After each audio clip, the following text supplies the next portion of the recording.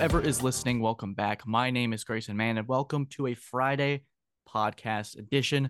Today, I am joined by Larry Williams. He's a sports writer for Clemson Rivals, one of the top networks if you're looking for recruiting, college football news. Larry Williams is one of the pinnacles of the Clemson beat writer community, and he's got a lot of information. Broke the Garrett Riley story most recently. We'll get into that. So, Larry, welcome to the show. Thank you for doing this, man. Thanks. I appreciate the kind words. You're biased though, because you work for the site. So Yeah, it's not often you get to interview your boss for a podcast, but we're trying things out. yeah, man, glad to be here. Yeah, so as I do with all my interviews and just kind of with people who don't normally know who you are, we have an audience all across the country. We're just thankful so much each and every day for the support you continue to pour on the podcast, guys. But Larry, kind of just introduce the audience to what your role is through a Clemson beat writer with Rivals, just what you do on a day-to-day basis.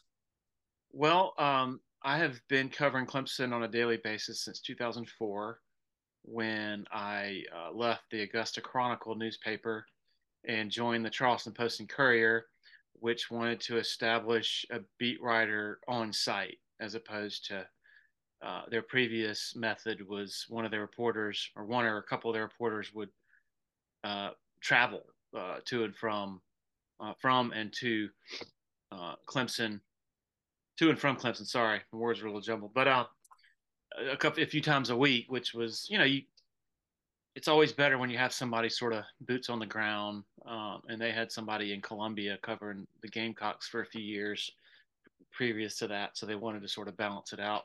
And then in 2008 is when I moved to TigerIllustrated.com, and of course have been there ever since. The day-to-day job, I was actually just trying to explain it to my daughter yesterday, my 10th grader. She said, so what, you know, I told her I had just finished an article for Friday. Um, so the conversation was on Wednesday, and she said, well, how long does it take you to write an article? And I said, well, uh, 30 minutes, 30 or 45 minutes, not very long. And she said, is that all you have to do for that one day? And so, not really. I mean, there's so much that goes into it when you have to write something every day. I mean, literally, I think I have to, there's something on our site from me every 365 days of a year. And so that doesn't mean I'm working every day necessarily, because during the sort of the down times, the summer, and sometimes in the spring, even kind of right now, when there's nothing really going on football wise, I can plan ahead and get stuff done in advance. And so hopefully, ideally, maybe take a Friday off followed by the weekend off. But it's certainly not a 9 to 5. Um, you know, I could get something could happen, you know, when I least expect it. And then that turns everything upside down because I have to um, drop everything and cover that story. The most recent example, of course, would be the firing of Brandon Streeter and the hiring of Garrett Riley. Luckily, over the years, um, Clemson hasn't fired many coaches, so there haven't been many coaching searches. Like, it's really extraordinary. As I'm thinking about it, since I started covering Clemson in 2004, um, football has made one head coaching change, Mm-hmm. that being Tommy Bowden out and Dabo Sweeney in October of 2008. Um, they've made one basketball coaching change since I've covered Clemson, and that being when Oliver Purnell left for DePaul and Brad Brownell got hired, and then um, two baseball coaching Yeah. changes. Um, Fired Jack Leggett 6 years ago, and then fired Monty Lee last year, and brought in Eric Bakich. And so, but then of course, with football, anytime there's an assistant coaching search, I mean, that's all hands on deck, and everybody, of course, wants to know about that. But there haven't been many of those either. Yeah, Um, it's the continuity for Clemson sports, at least since you've been covering, and I've been just kind of paying attention to it. It's been phenomenal. They've been able to kind of maintain a like consistency. There's like a brand for Clemson that I feel they find the right guy and they stick with them, and it's been yeah. pretty consistent throughout the years. But you mentioned that most recent situation with Garrett Riley, and I think the most fascinating part of it, especially with me being on the phone with you, as I think the news, if you can tell me if I'm wrong, as the news breaks, you go, well, I think I have to go or something. And so I'm in the like this in the dark spot, and I get a bunch of texts that the news starts going, and I start put two and two together. So can you kind of walk the audience through that process of how the source came to you, the information, and what that process really transforms into, especially when the coaching search, as you mentioned, was relatively quick and finding the guy that was going to replace Streeter, which with many are calling a home run hire. Well, so I guess I have to sort of paint the picture leading up to that, Mm-hmm. and when you're trying to cover a team and trying to sort of present yourself as somebody who is somewhat of an authority on what is happening, and when a season sort of turns kind of sour to an extent late, especially offensively, as it did, or in some respects defensively as well. With first year coordinators, you get drugged up and down the field against Notre Dame. You commit the unpardonable sin of losing at home to South Carolina, and then you score one touchdown against Tennessee in the Orange Bowl. Your guard has to be up, and so part of that for me is this is weeks before Dabo actually made the decision. It's basically talking to people who are in position to know, to get a feel for, hey, do you think he's going to make changes to his staff? And the consistent word that I heard was no. Um, but it was sort of ominous that week because you started to hear some chatter. I think as we wrote, there was a meeting, a staff meeting the previous Saturday. I think all this happened on a Thursday.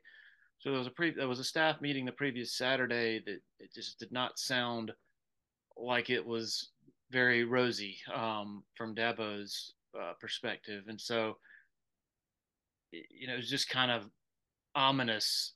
And then I had heard to that point, that he had made a couple of support staff changes, but nothing that would really warrant the tone of ominousness coming out like of that meeting. And so well, what else could there be? I didn't think he was gonna. I thought he was gonna stand pat with Streeter and Goodwin.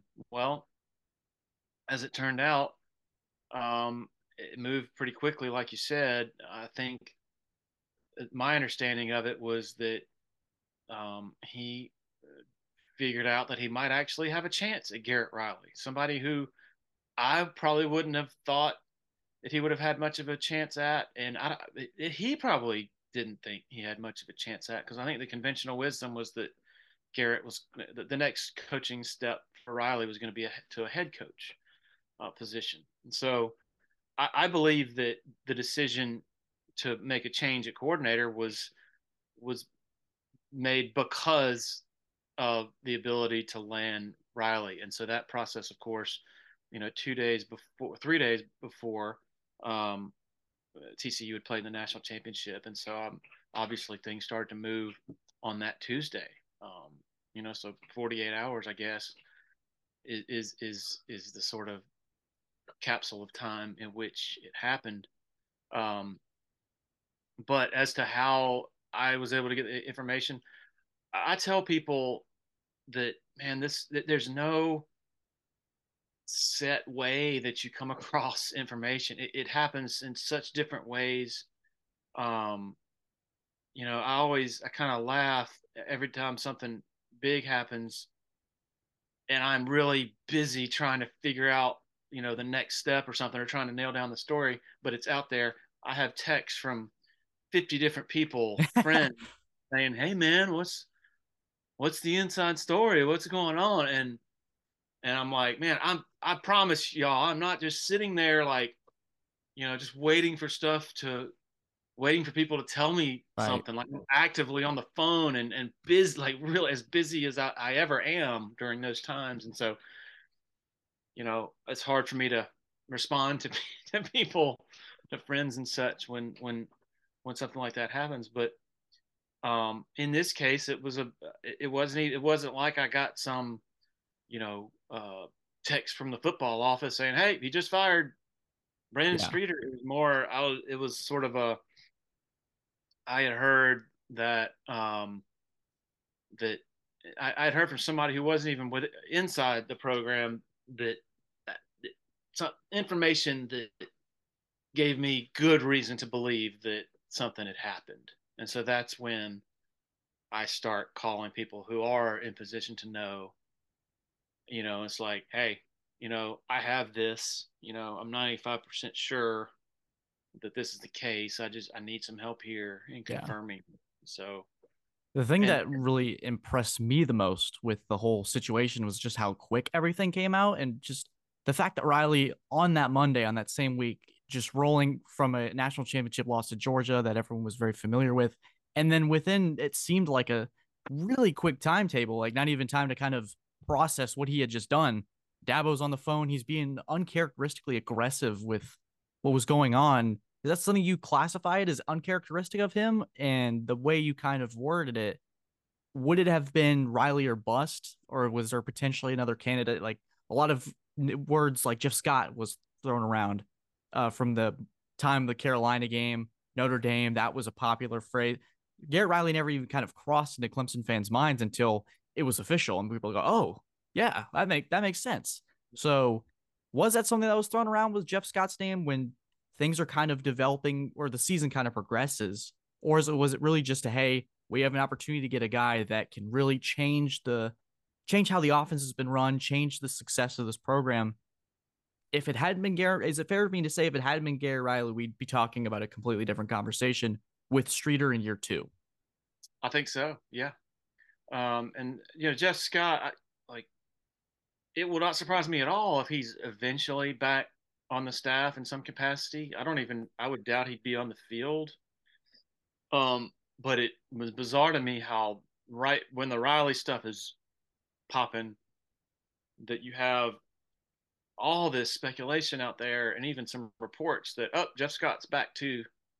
And well, what a masterful move by Dabo to not hire just Garrett Riley, but to bring in Jeff Scott to help fix the machine on offense. I just never heard that. And late in the season after Jeff got fired at South Florida, did some checking around, and the vibe that I got then was distinctly that Jeff was going to take some time off and be with his family, move back to the Clemson area, back home, and to just benefit from the luxury of the contract that he signed that put him in a really good financial situation to, for the first time in his life, just sit back, decompress, and put the full focus on his family. And that's, as I've sit here today, that's the understanding that I have about his immediate future. And so I don't think Jeff was ever in the picture in terms of a possible offensive coordinator. And in fact, man, that would be hard. You talk about that's one thing that I don't think people think enough about. Um, Jeff, these coaches are like part of family for him. And so, you hear people say, Dabo needs to fire Tyler Grisham or demote him and bring in Jeff to coach receivers again. Well, I mean, if you put yourself in Jeff's shoes, like Tyler was under him, like that's just Mm-hmm. kind of it's awkward is probably not the word. I mean, awkward at the very least. And then the prospect of firing Brandon Streeter and replacing him with Jeff Scott, like man, that's tough too. So I'm not saying that none of that could have happened conceivably, but I just don't know that people put enough thought into sort of the relationships that are involved here with guys who are part of a really tight knit staff and remain really close with each other. But as far as the aggression goes, No, I don't. Not really that out of the ordinary because I mean, out of the ordinary for sure as far as Dabo's typical, past decision making. But if you have identified a possibility, I mean, yeah, you gotta go for it because time is of the essence. Alabama reportedly might have had some interest in Garrett Riley, and Bill O'Brien was still um, you know employed, still the coordinator there. This was before, of course, the news that he's going back to the NFL. Um, Jimbo Fisher, I think, had made a run at Garrett as well, and he's the hottest name out there, really. Yeah. And so you have to be stealthy, you have to be quick. I know that just historically, Dabo back when he fired Billy Napier after the 2010 season, he did it. He actually made the move after the season ended, but he had been doing legwork on Chad Morris for a while, for I think weeks. And so, I saw, some criticism out there from, I think, I don't know, First Take or something. I don't watch it, but I just saw, Yeah. and they're saying this, um, that, how could he, um, how could he, some people maybe were incredulous that he could go after Riley before actually firing Streeter. That's unfair to Streeter, and that's just kind of funny to me because I mean that's just the nature of the beast, man. That's the business that they're in, and so yeah, you've got to before you make the call on your current OC, you've got to know who you can get. Yeah.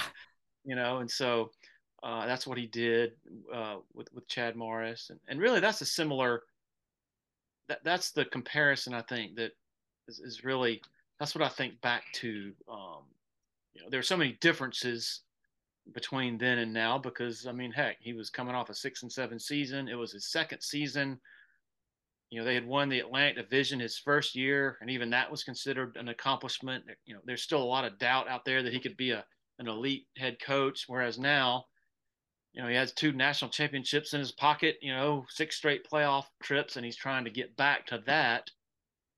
But it is a similar feel from the perspective of, got to find somebody from the outside to help fix the machine.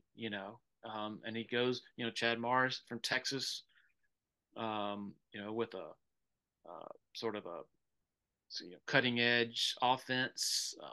So that they sort of molded into the Clemson offense that Tony Elliott and Jeff Scott oversaw after Morris went to SMU. But I like the decision. I think that I mean it's kind of unfair for Streeter because he had a 1-year audition Yeah. with kind of an emotional roller coaster at quarterback and didn't have T. Higgins or Justin Ross or Mike Williams types at receiver. But I thought they needed a big refresh after the 2021 season. I think a lot of people thought that. And they did have some tweaks and such under Streeter, but as it turns out, a full refresh is probably needed for this offense to sort of rediscover some of its fizz, so to speak. Yeah.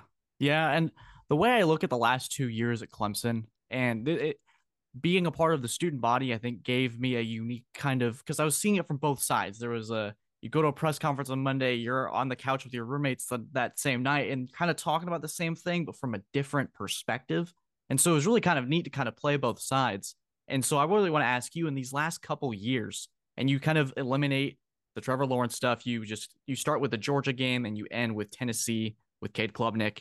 And I just kind of put that in a bubble as kind of might not strange, might not be the word to use, but more of the, I guess, given the success that they went on from with Deshaun Watson, and you cap it off with the Sugar Bowl appearance and the playoff and the COVID year, 2021 to 2023, ending in the Orange Bowl, kind of the strangest era in Clemson football. What has been your impression of these last 2 years? And maybe if you exclude the Garrett Riley thing, did you like kind of the direction where things were headed? Did you see, even if there wasn't this home run hire, yeah, there is a feasible spot back to the playoffs, especially given that there is expansion on the horizon?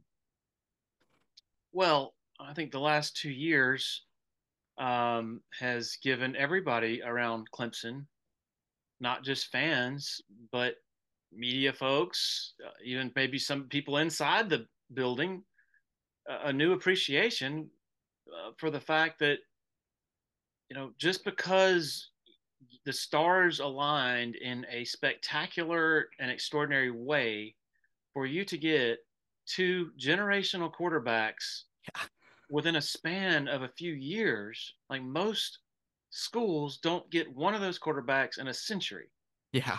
And Clemson got Deshaun Watson, who came along in 14, and then Trevor Lawrence, who came along 4 years later. And so just because DJ Uyunglele was in that category from a recruiting rankings perspective, and just because Cade Klubnik is in that similar category, it doesn't mean that they're going to be Trevor Lawrence and Deshaun Watson. And it just seems absurd to even suggest that at this point, after the Hmm. last 2 years. And so, I think that not only have the last 2 years given everyone around here an appreciation for the quarterback position and the meaning of truly elite quarterback play, it also, I think, has given an appreciation for everything that had to come together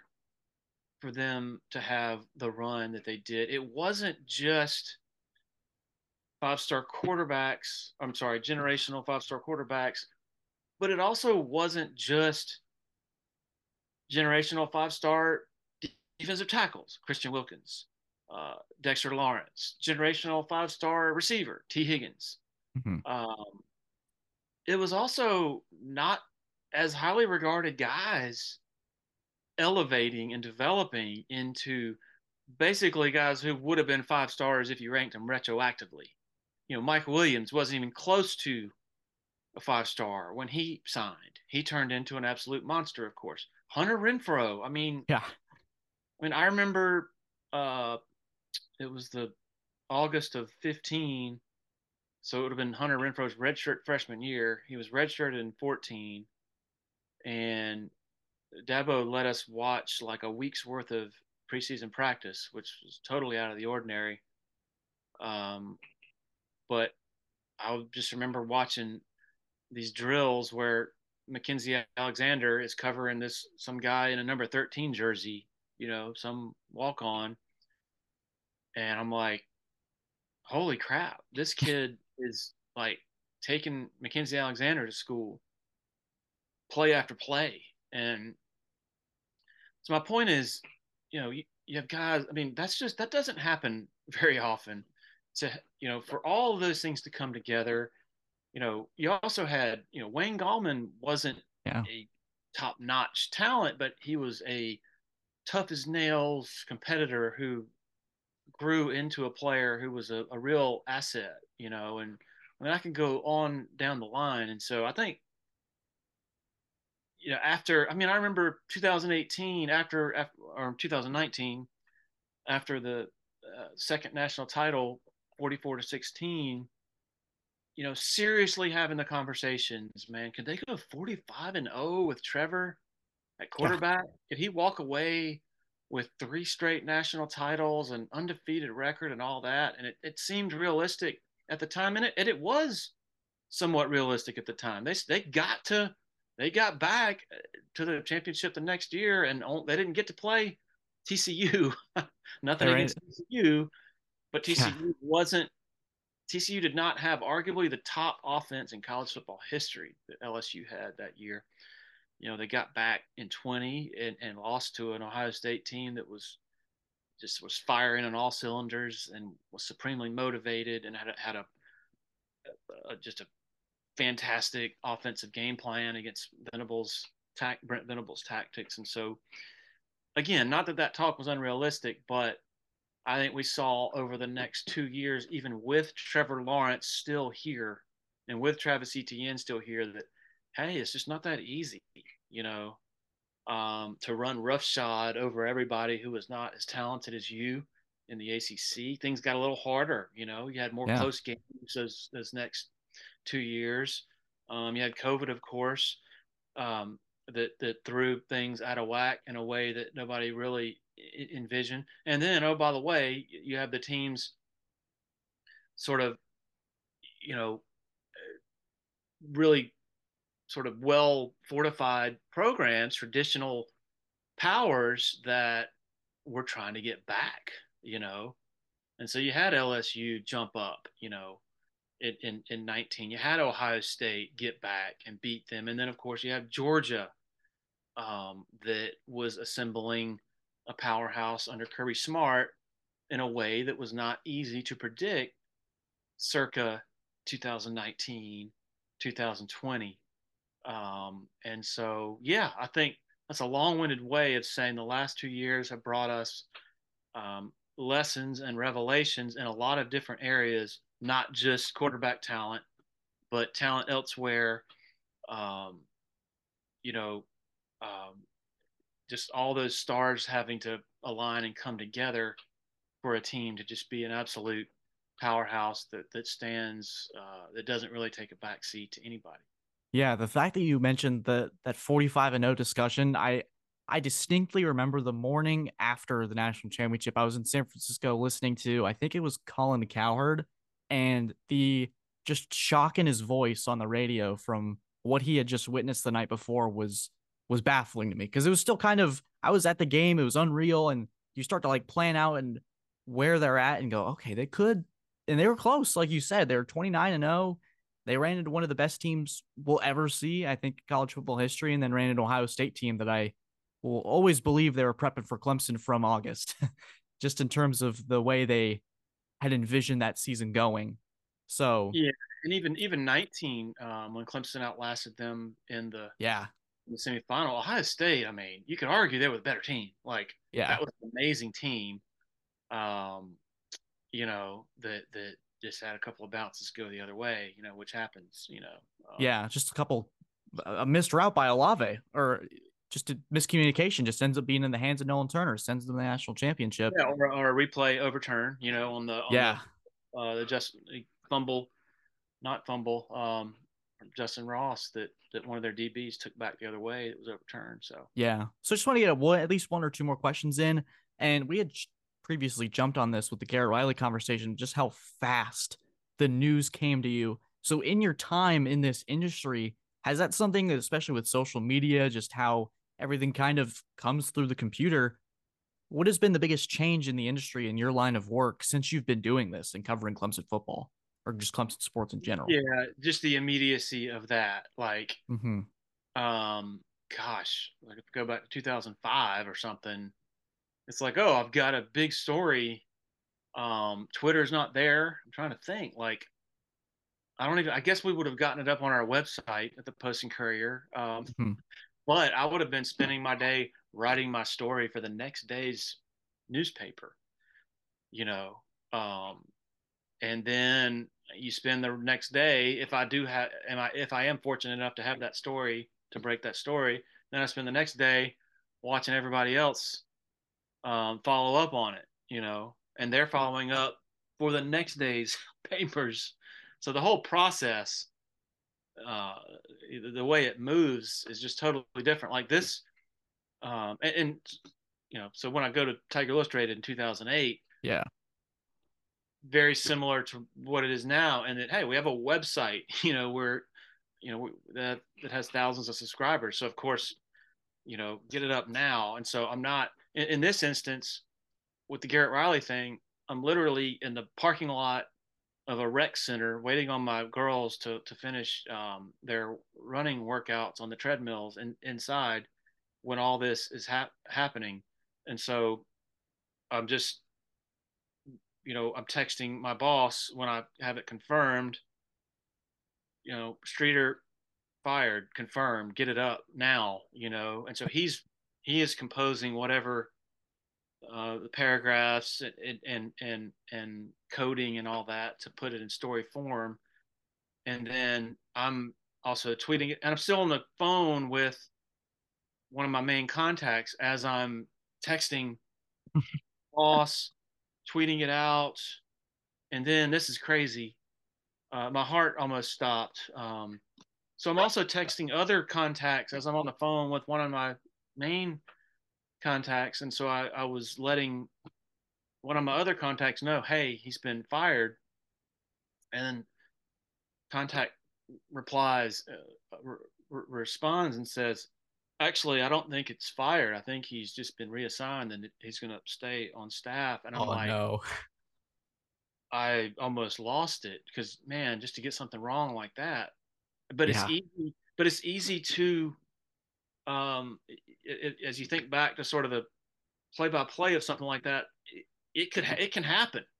Like Hmm. because it depends on the phrasing of my question as I'm trying to get it confirmed. Like if I say, okay, so is he done? Yes, he's done. Okay. Well, I didn't specifically say, has Brandon Streeter been fired as Yeah. as coordinator? And I'm thinking, holy crap, I didn't ask that specific thing. And so I'm on the phone as I get that text saying, actually, I don't think he's been fired. And as I'm on the phone talking to one of the main contacts who does know, I'm like, is he still going to be on the staff? It's like, what? Oh Has he man. not been fired? Oh yeah, he's been terminated. I'm like, oh, no, of course, not that I'm happy that Brandon Streeter got fired. I was happy that I didn't get the dang thing wrong because the the fear of or the humiliation of getting something wrong far exceeds, or my paranoia far Yeah. exceeds the joy or satisfaction that comes out of being first with something. Yeah. It's I've just been doing this for too long, and I've gotten stuff wrong before, long time ago, luckily. But the feeling of that is just, man, you just don't ever want to have it. No. And yeah, and a final question before we wrap up is more of like just kind of wanted to pick your brain a little more. And thank you once again for doing this. Sure. Has there been a place or a game, it can be like a moment where you were just kind of it's stuck in your brain? Like there's a for me, it's gotta be Watson to Renfro. I was a freshman in high school. We were going to Tampa for the first time. It still had that surreal feeling. It doesn't have the kind of feeling it did in 2020 when you made the playoffs. It was more of like a holy cow, we're in the playoffs. This is like phenomenal. Can't believe this. This growing up Clemson winning 10 games was a miracle type of thing.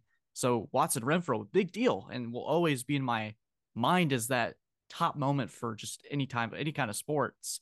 For you, what is that moment? And it can be anything. It doesn't have to necessarily be Clemson. Yeah, it would. I mean, that would have to be at or near the top. I mean, as you can see behind me, I have photos of Yeah. most of the playoff press box settings, and they're right over here. Let's see, where's Tampa? Sorry, Tampa's over there. Tampa is right here. There we go. For our YouTube audience, you can kind of see the reflection of Larry's portraits and me in that portrait as well. What's But that? you can kind of Oh, see the no, you're good. It's I just liked having. I took photos of the views from the yeah, press box at each one just because I thought it was cool. Um, but no, that I mean that is just so. It really doesn't sink in until hours later. Like I'm on the bus from the stadium back to the media hotel at like you know 3 or 4 in the morning. And I'm getting texts from friends saying, "Man, Clemson fans who are like, I just cried reading your game oh, story, game column." And it's like, wow, man, like I can't be a fan, of course, for I just don't think that is possible when you're also trying to, you know, tell a story and to cover yeah, a team in to tell the truth, good or bad. But to say that I don't like look back and treasure those moments, and I don't in the moment that I'm not sitting there going, man, I am so lucky to be able to do this. Um, you know, because when I started covering Clemson, they were just, I mean, just getting to 10 wins seemed like a pipe dream. They were yeah, just trying to get out of decades worth of mediocrity. And so a moment like that, I'm thinking, wow, man, how fortunate am I that I come along at the same time that this guy named Dabo Sweeney comes along, one of the greatest stories in college football history, his Hmm. story, the way he got the job, the way he overcame all the odds when nobody thought he could, that he had a prayer uh, of of of getting the job, and then not only bringing Clemson back to winning conference championships and being really good, but putting them on top of the college football world. Like, I know we're running out of time, but Yeah, it's all good. I think back to like the Florida State dynasty under Bobby Bowden. I always thought years ago when I was first starting out in the business, like, wow, man, how cool must it be to cover something like that, to be around that. And so when you're in the immediate aftermath of big moments like that in Tampa, or other assorted big moments that Clemson has had under Dabo Sweeney, that's what I think about. Is like, man, I am able to witness and have a front row seat to this story, and so it's just gratitude for that. Yeah, absolutely. So, guys, thank you so much for tuning into this interview with Larry Williams. You can check out his stuff at Clemson Rivals. I will link it all in the description. Consider subscribing. There's not a better time, especially with Clemson basketball on the rise and Clemson football. We're slowly getting to the spring. So, it couldn't be a better time to subscribe. And hey, maybe you'll see something from me at the future. Yes, sir. We'll Yes, see. sir. Thank you We'll get guys, as always, there. for listening to episode 112, guys. Crazy, of the Man with a Plan podcast. Hit all the buttons, subscribe, and have a great day. Take care.